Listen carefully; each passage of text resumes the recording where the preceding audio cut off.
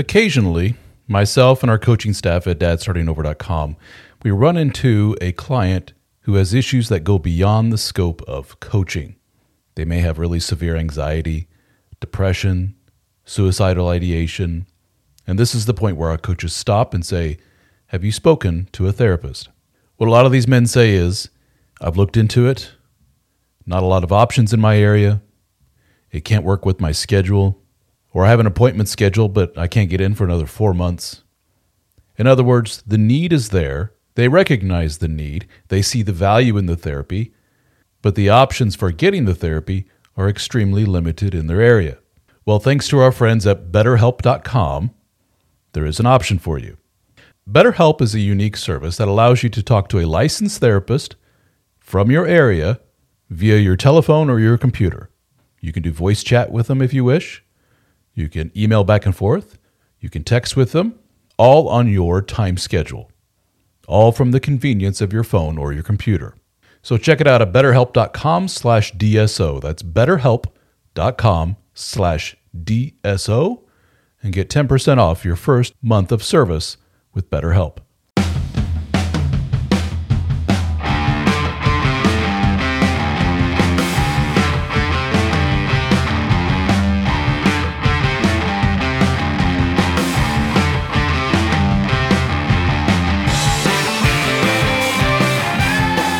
In the world of psychology, they have what they call the Big Five personality traits.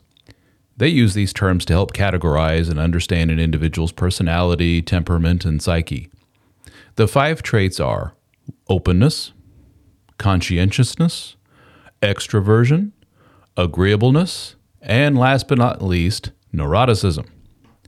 From my perspective, I believe that out of all the personality traits, the most toxic for men is neuroticism. In short, the higher the level of neuroticism that you possess, the more difficult life as a man will be for you. So, what exactly is neuroticism? Psychology Today defines neuroticism as being, quote, typically defined as a tendency towards anxiety, depression, self-doubt, and other negative feelings. A more succinct way of putting it would be the propensity for negative thought. I often give the following example to illustrate. Let's say that I won $1 billion in the lottery. I go up to my friend or relative that is very low in neuroticism, and I tell them about my winnings and that I want to give them $10 million as a thank you for all that they have done for me. The low neuroticism friend will probably hug the life out of me, and they will thank me, cry tears of joy, and just start rattling off ways in which the money will change their life forever. This, in turn, is the kind of person that you want to help out more and more. Now, if I were to make that same offer to a high neuroticism friend or relative, their reaction would go something like this. Are you sure that this money isn't stolen? Is this even legal? How do I manage the taxes? How will I get the money to the bank? Can I even put all this in one bank account? Will I be flagged by my bank and everyone is going to try to sell me stuff? What if my family finds out? How can I hide this money from them? I'm not even sure what I will do with the money. I don't feel like I deserve this. Are you sure that you can do this? Why me? After such an encounter, this will probably be the last time you want to help them. Neurotic people, especially neurotic men, are an insanely huge turnoff. And I don't mean in just the sexual sense. I mean in all facets of life. In the workplace, for example, I've noticed that there are certain personality types in certain fields. In creative fields, such as graphic design, photography, etc., the person involved tend to be more neurotic than the people in less creative fields, like sales. If for some reason a person that is high in neuroticism ends up in sales, well, they don't last long. It never works. You have to be a very stoic and positive, just go for the deal kind of guy if you want to make it in sales. I remember when I worked for a giant company that would send me all over the country to install hardware and software for our company's dealerships. At the end of the install, I would sit there with the salespeople to assist in the training of the new software. You could always tell who were the top sales guys. They were usually very confident, charming, simple, and they just got the job done. They had very little time for bullshit. They had sales to make after all. And then there was the new young sales guy that you just know was not going to make it very long.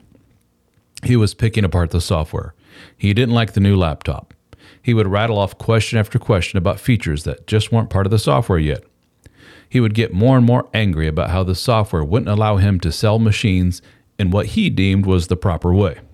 While he's busy rambling on about how he can't possibly sit in front of a prospective customer with this software, his way more experienced and way more successful peer is walking out the door on the way to land his next $10,000 commission. The successful guy loves the new tool. It gives him an even better edge than he already had before. During training, you could just see his eyes light up as he realized that he will probably sell a few more machines that year, and he'll be able to pay off his house. Mr. Successful Sales Guy is invited to all the outings and all the meetings. He's positive. He gets stuff done. He's fun to be around. Well, Mr. Neurotic, it's not uncommon to forget to ask him to go to lunch or to that meeting with the big prospective customer. Why? Because he's just a real drag. He's negative. He's too spazzy. He's too nervous. And he sees the world as glass half empty. His counterpart, though, is cool and stoic and positive. Of course, the boss is going to show favoritism to Mr. Successful. One good thing about our work at Dad Starting Over is that it provides many men with a true aha moment or a series of moments in their life. They start putting pieces together. Things start making more sense.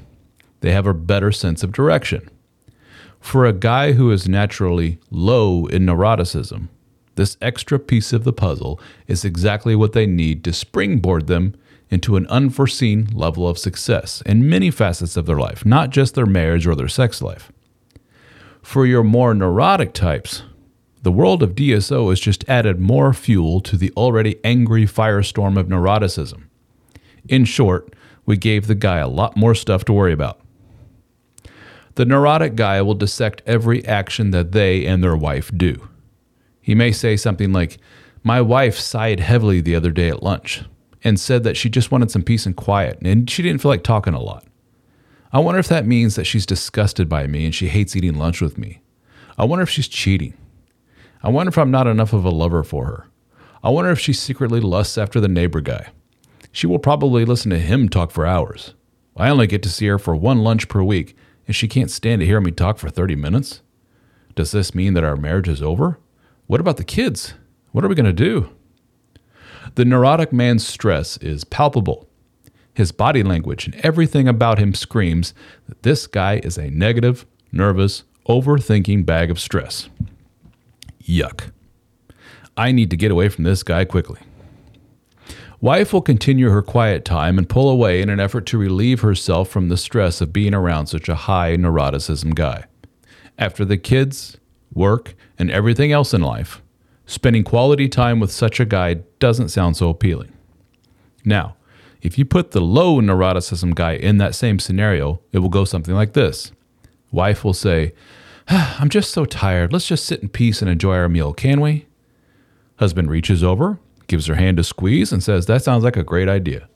He'll then spend the next 30 minutes thinking about his hobby or that thing at work that's been nagging at him. His wife will enjoy the peace, but she may start to feel a little anxious about ignoring her husband and his obvious pleasure with sitting in complete silence. She will, perhaps unconsciously, be put at ease by a man who's not so pliable and anxious. He doesn't need her? Well, then later on, she better text him a sneaky photo of her boobs with a note about how she loves him and she can't wait to spend some alone time with him tonight. The low neuroticism guy replies with, "How do you keep getting sexier every day? See you tonight, dirty girl." Let's say that the high neuroticism guy gets lucky one night. His wife, like many wives do, has a fit of guilt over how she's been treating him the past few weeks. He's a great guy after all, a great husband. He's just a bit stressed out and anxious, but still, he's her husband. So she does what many women in her position do. She offers him sex. "You know, we can go have sex in the bedroom if you want," she says with all the passion of a person reading furniture assembly instructions. Anxious husband's energy in that split second gets redirected and put into horn dog mode. He literally jumps off the couch and starts unbuttoning his pants. "No," the wife says, "go to the bedroom. The kids are still up." As he's hopping down the hallway, trying to pull his jeans off with one hand and his shirt off with the other, he falls and starts laughing at himself. The wife doesn't seem to find it too funny. She's busy trying to find batteries for the vibrator. She finally gives up, lies on the bed, and tells him to hurry up because her friend is supposed to call her in 10 minutes. Horn dog anxious husband jumps on the wife, mounts her, and plows away like a jackrabbit. It takes all of 45 seconds. Wife does a horrible job of containing her disdain in that moment as she rolls off the bed and goes to the bathroom. Husband feels bad, but he's still somewhat elated, and that one session didn't do enough to completely squash his horn dog mode. He notices that his wife's vibrator is looking a little worn out, so he goes on to Amazon, and he starts ordering not one, not two, but 4 new sex toys, and some lingerie for her to try on next time. His nervous energy has caused him to overlook the complete lack of connection and intimacy in that moment. His wife feels used, and she'll feel even more used when the newly purchased sex supplies show up 2 days later. Her lack of enthusiasm and outright anger will send Mr. Neurotic further into a tailspin of ruminating negativity. But we just did it the other day. She asked for it. Why does she suddenly not want it anymore? To break things down into their simplest form, neurotic guys just aren't cool. It's funny how we use the term cool to describe a guy who is stoic, fun, and charming. The opposite of cool is warm or hot. When things are heated up, their molecules and atoms vibrate faster and faster. The object expands and takes up more space. What a perfect illustration of a neurotic guy. Too much vibration, nervous energy, taking up too much space. So if you're a guy who identifies with having an exaggerated neurotic personality trait, is it hopeless for you? Well, absolutely not, but it's going to take some work. There are a few different ways of looking at this. Number 1, you're a neurotic guy because of things that happened to you in the past. You probably have neurotic or overbearing parents that had you walking on eggshells for most of your life. With therapy and relearning how to walk by yourself, so to speak, you're able to remove much of that nervous energy and come to peace with yourself and go through life with a much healthier and more stoic outlook. Or number 2, you're naturally more stoic in nature, but recent events have made you depressed, anxious, nervous, on edge, just not in a good place.